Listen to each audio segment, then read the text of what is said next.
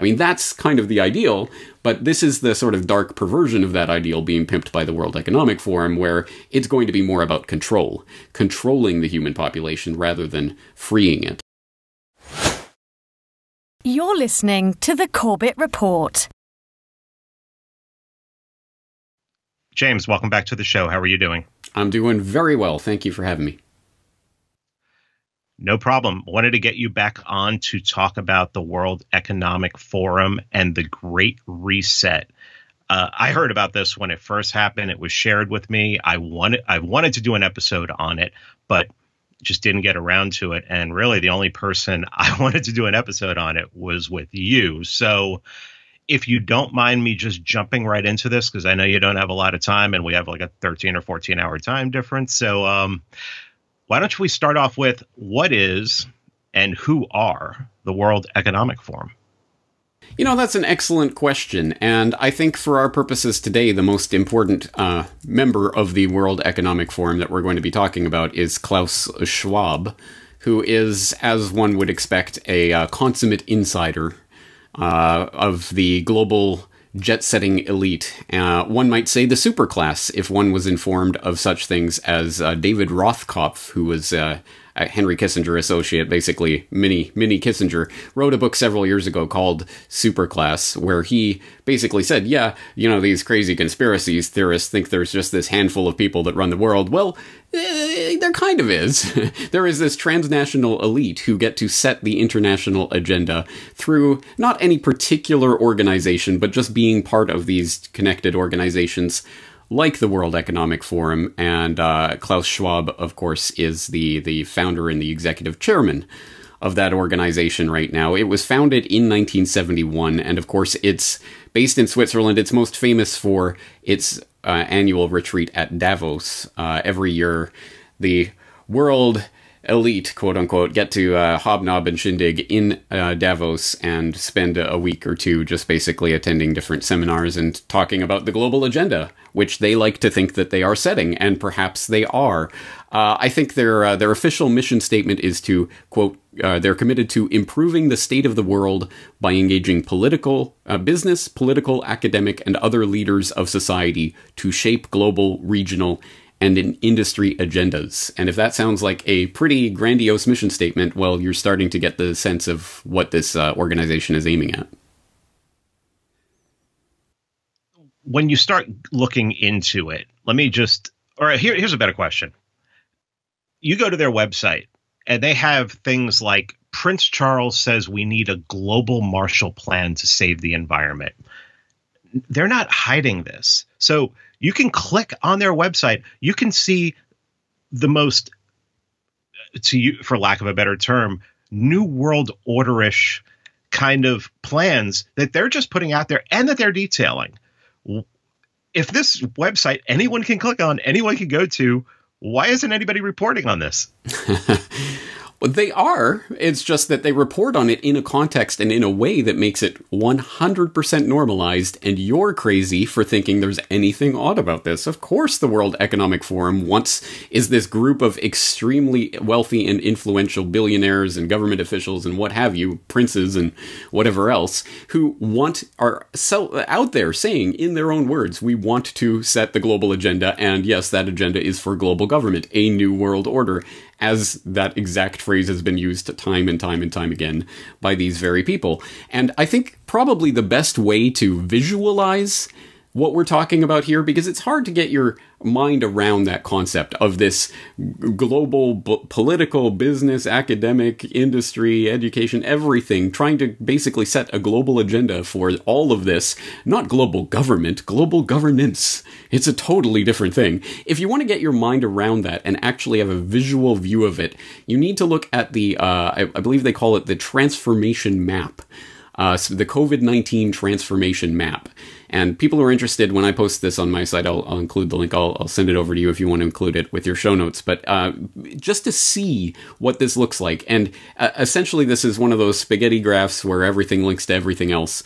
But around this concept of COVID-19, they have plotted out absolutely everything that you can possibly think of. Some of the categories here, how this is going to affect aerospace or migration, geopolitics, China, the US, European Union, etc., automotive industry, geoeconomics, the future of economic progress, the future of health and healthcare, vaccination, workforce and employment, humanitarian action, justice and law, cities and urbanization, the Great Reset, values, inclusive design, internet governance. I mean, literally anything that you can think of is part of this graph, and every single one of those collects dozens, sometimes hundreds of different articles and videos all around the subject and how COVID-19 is influencing all of these different areas. That's one way. When you start clicking through on that and seeing all of these different connections and how this has all been plotted out, you start to get the sense of what this really means. This isn't just rhetoric. This isn't just feel-good nonsense that's being spouted. This is a coordinated agenda that's happening at a global level. And we better take this seriously, because there are very rich, very powerful, very influential people who are taking this deadly seriously. You mentioned Klaus Schwab, and back in, I believe it was in June, they released a video talking about the Great Reset that went pretty wide. It went pretty wide in our circles. Of course, CNN wasn't reporting on it, but Prince Charles was in it. There was, I can't remember who else was in it, but everything that Schwab talked about, what's very interesting is that people on the World Economic Forum website started writing articles about what he was talking about. So one of the things he talked about was how banks can help companies restructure for growth. And he says, like, the banking industry has to walk the tightrope of balancing relief with financial responsibility. And this is the one that really got me. It's structured correctly. Pension funds and other long-term investors might be the patient capital required to support local community businesses. What does all this mean? What are they talking about when they're talking about restructuring banking? I think this is actually a window. It's a microcosm into what the larger agenda is. And we see that in the constant going back to this idea of public-private partnerships and how we can continue governance, or not continue, but actually transform governance through public entities relying on private capital and vice versa, and how those can mix and conglomerate in various ways. Now, it's funny because I think we used to understand that as fascism, or as Mussolini more correctly termed it, corporatism, the merging of corporate power and governmental power. But now they're coming out and saying this is a wonderful, innovative, public-private vision for the future. So the idea of public pensions being the capital that's going to be needed for funding various public utilities and things. These are the types of schemes that are being dreamt of under this giant umbrella of public and private cooperation, which the World Economic Forum, that's plastered over everything they do. And I think if there's any sort of overarching narrative to every single aspect of the changes that are going to take place as a result of this Great Reset that they're calling it, it is this, it's the monopolization of and consolidation of power in every field imaginable. Banking, certainly, but more broadly speaking, the monetary power is going to be consolidated under things called central bank digital currency. CBDC is the new buzzword. That's popping up absolutely everywhere. Economically, we're looking at consolidation of the corporatocracy generally in fewer and fewer hands. A prime example of that, of course, being, of course, Amazon, enjoying unprecedented success as everyone locks down. Essential workers and various businesses are basically outlawed by the state. But of course, Amazon and the connected insider crony corporations are allowed to continue. So of course they thrive in this environment. Education. Actually, here's an fascinating story that popped up recently because it really gets to the heart of where this is going, which is the digitalization of everything in the economy is an integral part of this Great Reset, so-called. And what does that mean when, for example, in education, as we now see, everything's taking place online because, oh, heaven forfend, people actually get together in actual physical meat space and share their icky germs. So everything has to be done online. Well, what does that mean? What are the ramifications of that? Here's a good example. San Francisco State University was holding a webinar and what was the name of that? Whose Narratives, Gender, Justice, and Resistance, a conversation with Leila Khaled, which sounds like the type of thing a university would hold some webinar and, 13 people would watch and it doesn't matter, right? But no, that actually had to be deplatformed from Zoom, from YouTube, and Facebook, I think, all got together and deplatformed this webinar in particular, and San Francisco State University in general, I believe, was threatened with this because this particular, which sounds just like some sort of social justice webinar or whatever, but it's directed towards Palestinian resistance against Israel. So, of course, there was just the Israeli lobby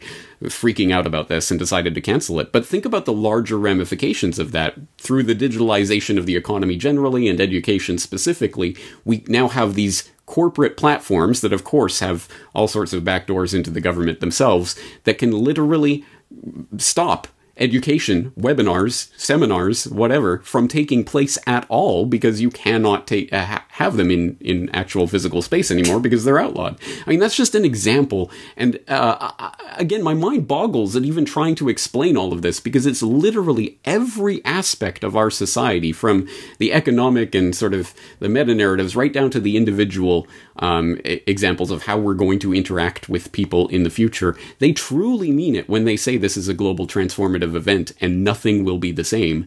This isn't rhetoric. Again, I want people to really try to internalize this. This affects everything from banking on down. I wasn't going to bring this question up, but when you mentioned the public-private partnership, this is something that's really been bothering me for a while. And the fact that most of my audience is going to be libertarian, anarcho-capitalist, agorist, big L libertarian, I think this is something they're missing. I think that in their ideology, in their pro-market, free market, capitalist ideology, which, I mean, I consider myself a capitalist, but I also understand Marx's definition of it. And I realize that's what we have now, basically what Marx described.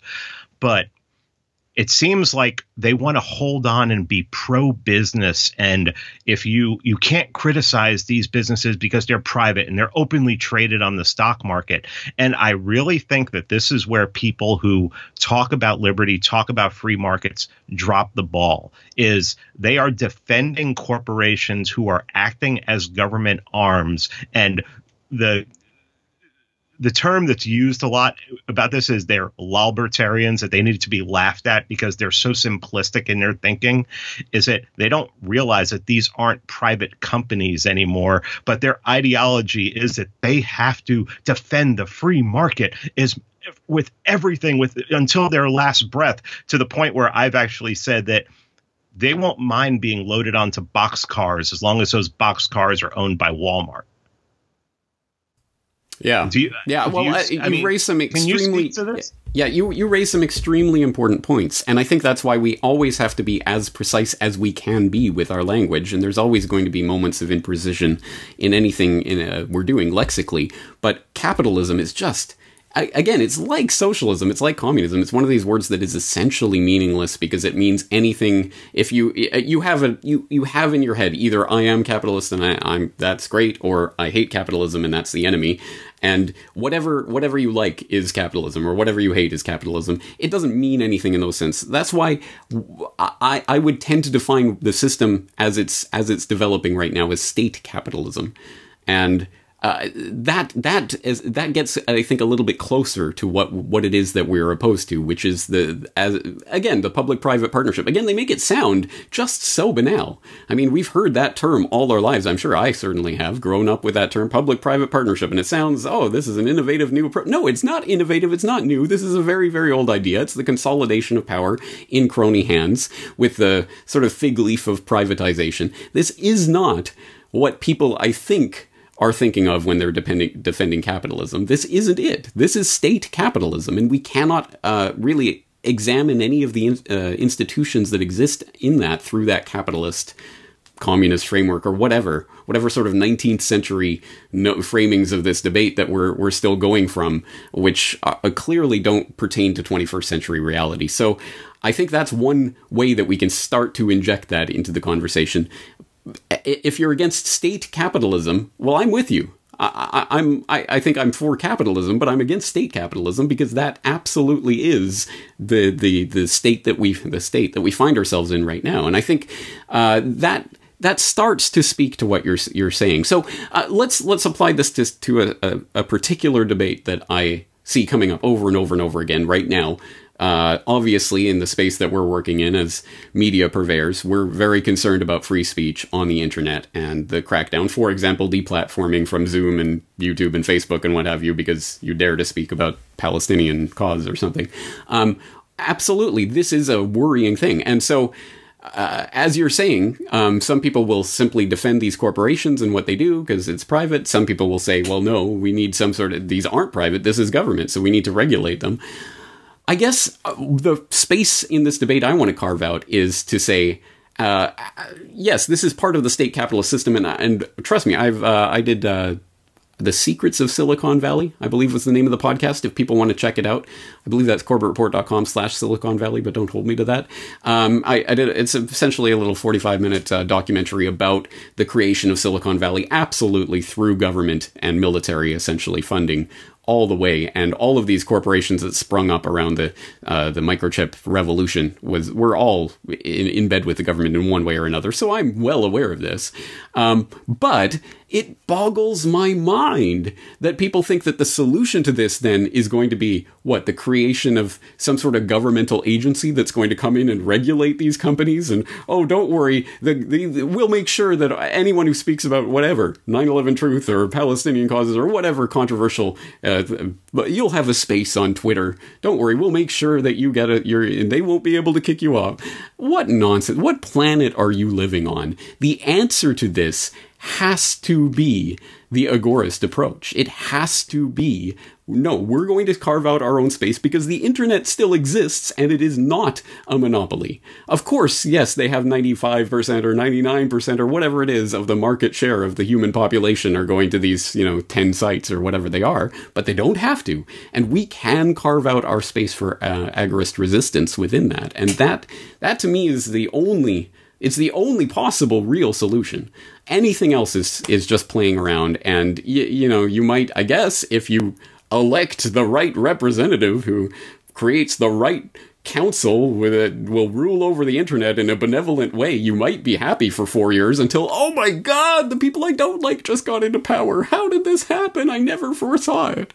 What nonsense. No, clearly we have to take the initiative to carve out our space. And that's the answer to this formation of these state capital monopolies. We have to press into the gray and black markets. That is the only space for freedom. And if we don't expand them, they're never going to expand by themselves. They're only going to shrink. And if this crisis, this generated crisis that we're living through has taught us anything, it is that. It is that they are going to press on this in every way they have, pressing on that nerve of power until they can wrest every drop of resistance out of the population by mere fact that the digitalization of our lives leaves us less and less space for anything that is outside of the purview of the state, monetarily, economically, socially, in any way that you can think of. This is the time to resist. So, sorry for that rant, but this is where this leads me. I think you're right. We have to identify state capitalism as the problem. But the answer to that isn't going to be communism or socialism. No, it'll be a benevolent state that will take over instead of the bad state. No, of course. The real answer to this is individual agorist action working together with like-minded people towards carving out space for freedom. Getting back to the World Economic Forum and sorry, and the great I asked the question, so yeah, I brought it up. So and it was great. I mean, that's what people needed to hear. That's the message I've been giving. It's like it almost seems as if people who believe in free markets don't want to criticize private companies because that's what commies do, and I don't want to be on the side of the commies. So thank you for that. And that is the answer is going to be agorism and the counter economy from here on out. But on the World Economic Forum site, you constantly see this term that a lot of people have heard, but they don't know what it is. And they're constantly talking about the fourth industrial revolution. What are we talking about? What are they talking about when we see that term? All right, so this is a network of related concepts and things. So we'll take this piecemeal. But if people want this fleshed out, there's an 11-minute video that World Economic Forum put out back in 2016 to try to at least dip people's toe in the waters, and they put out an article that helped flesh this out. Essentially, the premise of this is that the first industrial revolution was steam power, and all of the things, all of the machinery and creation of factories and what have you that came from that initial harnessing of steam power. The second industrial revolution had to do with electricity and the electrification of cities and what have you. The third industrial revolution then would be communications technologies and computer revolution.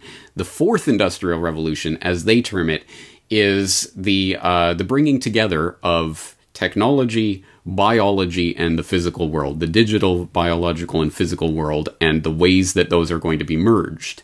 And at one level, I want to say, well, this is akin to the transhumanist philosophy, the transhumanist goal that has been around for decades now, formally through the Transhumanist Association, of we are going to merge man and machine. And this is that stuff that sounded like crazy sci-fi fiction, I'm sure, when they first started this. We're going to have the brain chips and whatever. But now, of course, we have Elon Musk. Well, it's Neuralink. And don't worry, we'll put the electrodes in your brain and upgrade you, and it'll be great. But that's actually only one slice of what this fourth industrial revolution is about. Because again, my mind boggles at trying to encapsulate what this is, because it affects and impacts absolutely everything you do and the ways that you do it. But one example, or one way of getting a handle on this that will, I think, hit home for a lot of people is the automation of the workforce, which obviously is a topic that we've been hearing about for decades now, but is really coming into view, and even more sharply now in this generated crisis, where the automation of the workforce is much more apparent, is on the table. And we see the ways that that's going to be pushed forward as a result of this crisis. And what does that mean? Well, again, that transforms our entire perspective on employment and what is the purpose of work, and what does it mean if half of the human population has no work? I mean, what do we do about that, and what have you? And so, of course, we need a UBI. And the UBI, well, I mean, we can't just give it out. It'll be tied to your social credit. Or we can imagine the ways that this will play out. But that's just one example of how this fourth industrial revolution is going to utterly transform everything that we do and every way that we are doing it, through the Internet of Things and transhumanism and automation of the workforce and whatever sort of science fiction Jetson type of idea you've ever heard in your life is coming together.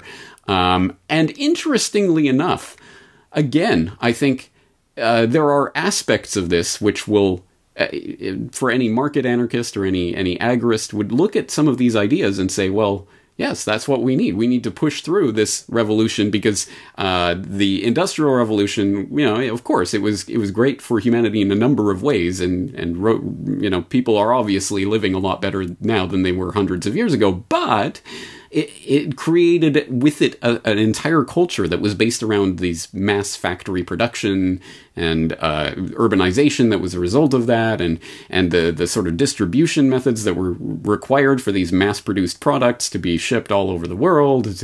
It was just, I mean, it's a ridiculous system when you think about it, but of course it exists because of the technology as it was coming together. Well, the dream isn't the dream to have the 3D printer on every desktop, that we are all our own manufacturing base now, and everyone can be designers instead of being slaves at some machine or something all day. No, we can use our human creativity to, I mean, that's kind of the ideal, but this is the sort of dark perversion of that ideal being pimped by the World Economic Forum, where it's going to be more about controlling the human population rather than freeing it. And again, I think it's almost more about what is the conscious intention of the ways that these ideas are being pushed, and can we direct that one way or another? I like to think we can, because we are not spectators in this sport called history. No, we are the players. We are on the field right now, and our decisions are going to influence that right now. So that's why these things, again, that seem in one way not insignificant but trivial, like 3D printing and what have you, yeah, the early iterations of this are not exactly revolutionary, but It doesn't take a genius to extend this out a few decades and see the real bifurcation in the path. I mean, the path is forking right now, and we can go towards complete control of the human population or the freeing of the human population based on the same precepts and the same principles and the same technologies, but through a different ideology. One will lead you one way, one will lead you the other. And the World Economic Forum wants to make that path seem like the only possible path. I mean, what else can we do? We have to transform the world. All these technologies are coming together, so we have to organize a global governmental structure that will keep you safe and swaddle you in its loving arms, unless you don't want to be swaddled in its arms, in which case it will crush you, like the devouring mother, or whatever metaphor you want to get into. So, again, sorry for the rant, but again, my mind boggles at trying to encapsulate the sort of vastness of these ideas in something that people will be able to understand in a nutshell. It's probably not surprising if I told everyone that the World Economic Forum has a Great Reset podcast. And the latest episode says, the description is, the response to COVID-19 pandemic has shown the world's ability to diverge from business as usual to protect public health and safety. The question they sought to answer was, how can we carry that over to address the threats of climate change and socioeconomic injustice? Well, what does that mean? It means that the exact agenda that they have been pushing for years is not in any way disrupted by this event. It is only, at best, it's just another excuse for pushing that agenda through. But actually, I think it's an excuse for pushing it about 1,000 times harder and faster. People might have heard of Agenda 2030 and the 2030 Sustainable Development Goals that the UN put out. Well, this is essentially bringing that time frame up several years. So I do recall that at the beginning of this generated crisis, there were a lot of people saying, oh, this might be the end of globalism. We've shown that it's, prone to all these disruptions. I don't think so. I think this is their excuse to try to really clamp down. So, yes, for people who don't know about this, yes, the sort of the buzzwords, the catchwords for global governmental structures of various sorts for years have relied on sustainable development and climate change as being the excuses. This is not about the environment. This is not about saving Mother Nature. This is about control of the human population and control of the world's resources. And I could not possibly do justice to an elaboration on that idea for people just in a few minutes here. But if people are interested in this, I would direct them towards my documentaries on how big oil conquered the world and why big oil conquered the world, and a subsequent follow-up podcast I did on what is sustainable development. Because unfortunately, if you're like me anyway, I was a Canadian growing up in the Canadian public education system, so I was a socialist by default, and of course received all the environmental indoctrination just to love these words. Sustainable, anything that had the word sustainable or whatever on them were just by definition great and wonderful, as opposed to tools for control and monopolization of the world's resources. One video that I would recommend people take a look at, just to get sort of an idea of what this world of the future under these climate change and sustainable development goals actually looks like. It's called Plandopolis. And this was created for a conference that was going on about Vision 2045 or something like that. It was looking at the world of 2045. And to this day, I don't know the context of this particular video. It's like an animation, almost like a comic book animation kind of thing. I don't know the context of this. I do not know if the creators of this intended this to be creepy Orwellian nightmare dystopia to the max, or if they genuinely believe this is a wonderful way to live in the world. But it's all about this person talking about their daily routine and, oh, today's Friday, that means we get to eat meat. And it's about the city planners have decided that our nephew is going to be a city engineer and he's going to work in the waste production plant or whatever. And it's all about how every aspect of these people's lives are micro-controlled. And to this day, I genuinely don't know if the creators of this video think this is a great idea or if they're saying, no, this is a nightmare, because I see it as the nightmare. But I know there are people out there, because it hits the right buzzwords, will actually think that this is something to strive towards. I want to finish off on something away from the World Economic Forum, but definitely in the realm. I released an episode today with our friend Vin Armani, and it was just he and I talking. It was just a live stream, and we were just talking back and forth for an hour and 45 minutes. And we were talking about how people have just adapted so quickly to this, and how it's become a religion. It's almost spiritual. They're seeing it as magic, and they're waiting for some sort of magic to come along and make them feel safe, like the magic vaccine. I just released an episode on Monday with Dr. Knut Witkowski, who says, I have 2 supplements that I'm going to fuse together. They'll go into your bloodstream. They're lipids. They'll collect the viruses. It'll excrete through your urine. You do this before as soon as they announce something's in the air, start taking this. It'll solve all of your problems. And I told Vin, I said, that's just too simple.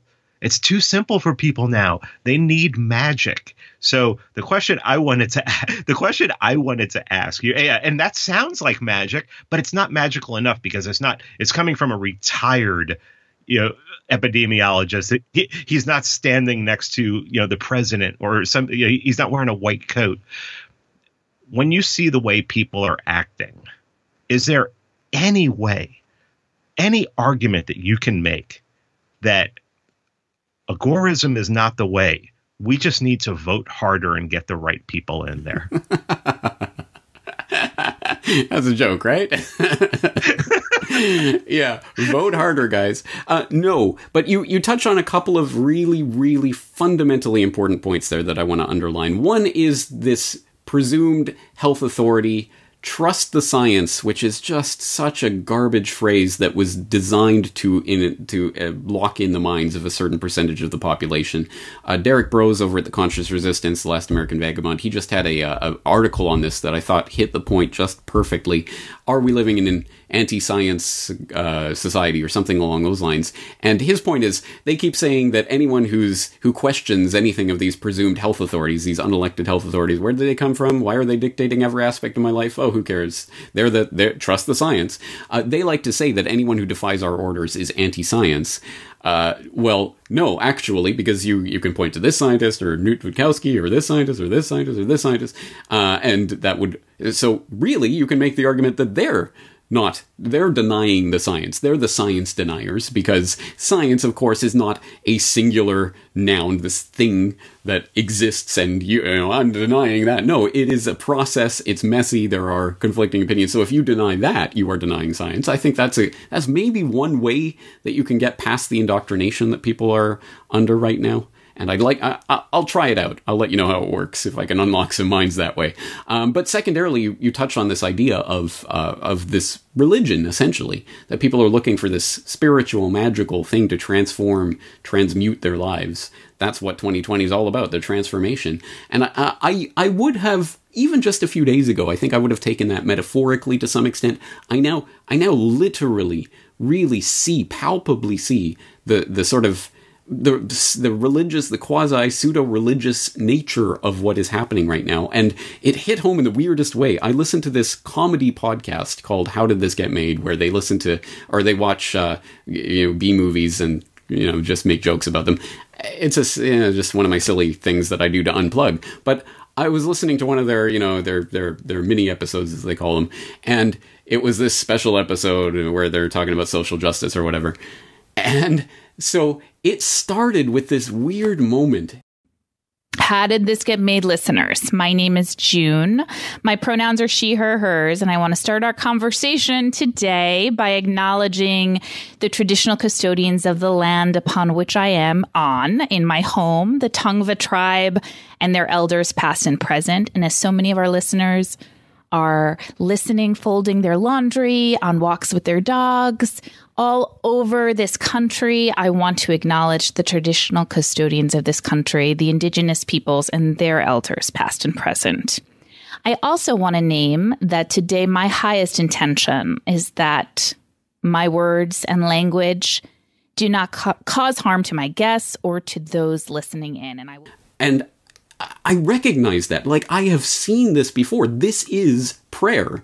This is what they are doing. They're doing a prayer of sorts. This is a spiritual thing that is happening, a religious urge that is being fulfilled by these types of, whether it's the social justice thing or the climate change thing or whatever it is, that, or even just COVID-19, trust the scientists, they will protect us. There really is a sort of religious side to this that I think, how do you address that? What do you do? Because, of course, with just the secularization of culture generally, human beings are still human beings. I mean, I don't care if you're atheist or not, but humans have this religious, spiritual side to them, whether you think there's anything supernatural or not. That is going to manifest, and it's currently manifesting in these kind of creepy ways that I think are being harnessed for certain political agendas. And that's, I mean, how do you get past that programming? How do you get people out of that matrix? You know, that's the prize, I think, for anyone who wants to really deprogram people and get them to step outside of this. I'll let you know when I find the magic decoder ring for getting people to see this. I'm not very hopeful at this moment that it's going to happen quickly anyway. I know you have to go. I want to ask you a question I know you can answer very quickly. Did you ever see the David Letterman episode where he had Edward Bernays on? No. What? No. You'll look it up on YouTube. One of the first things he talks about is he talks about wearing a white coat.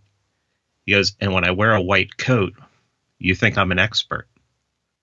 Yeah, you have to look that up. Edward Bernays was actually on David Letterman. That's crazy. Wow. I will absolutely look that up.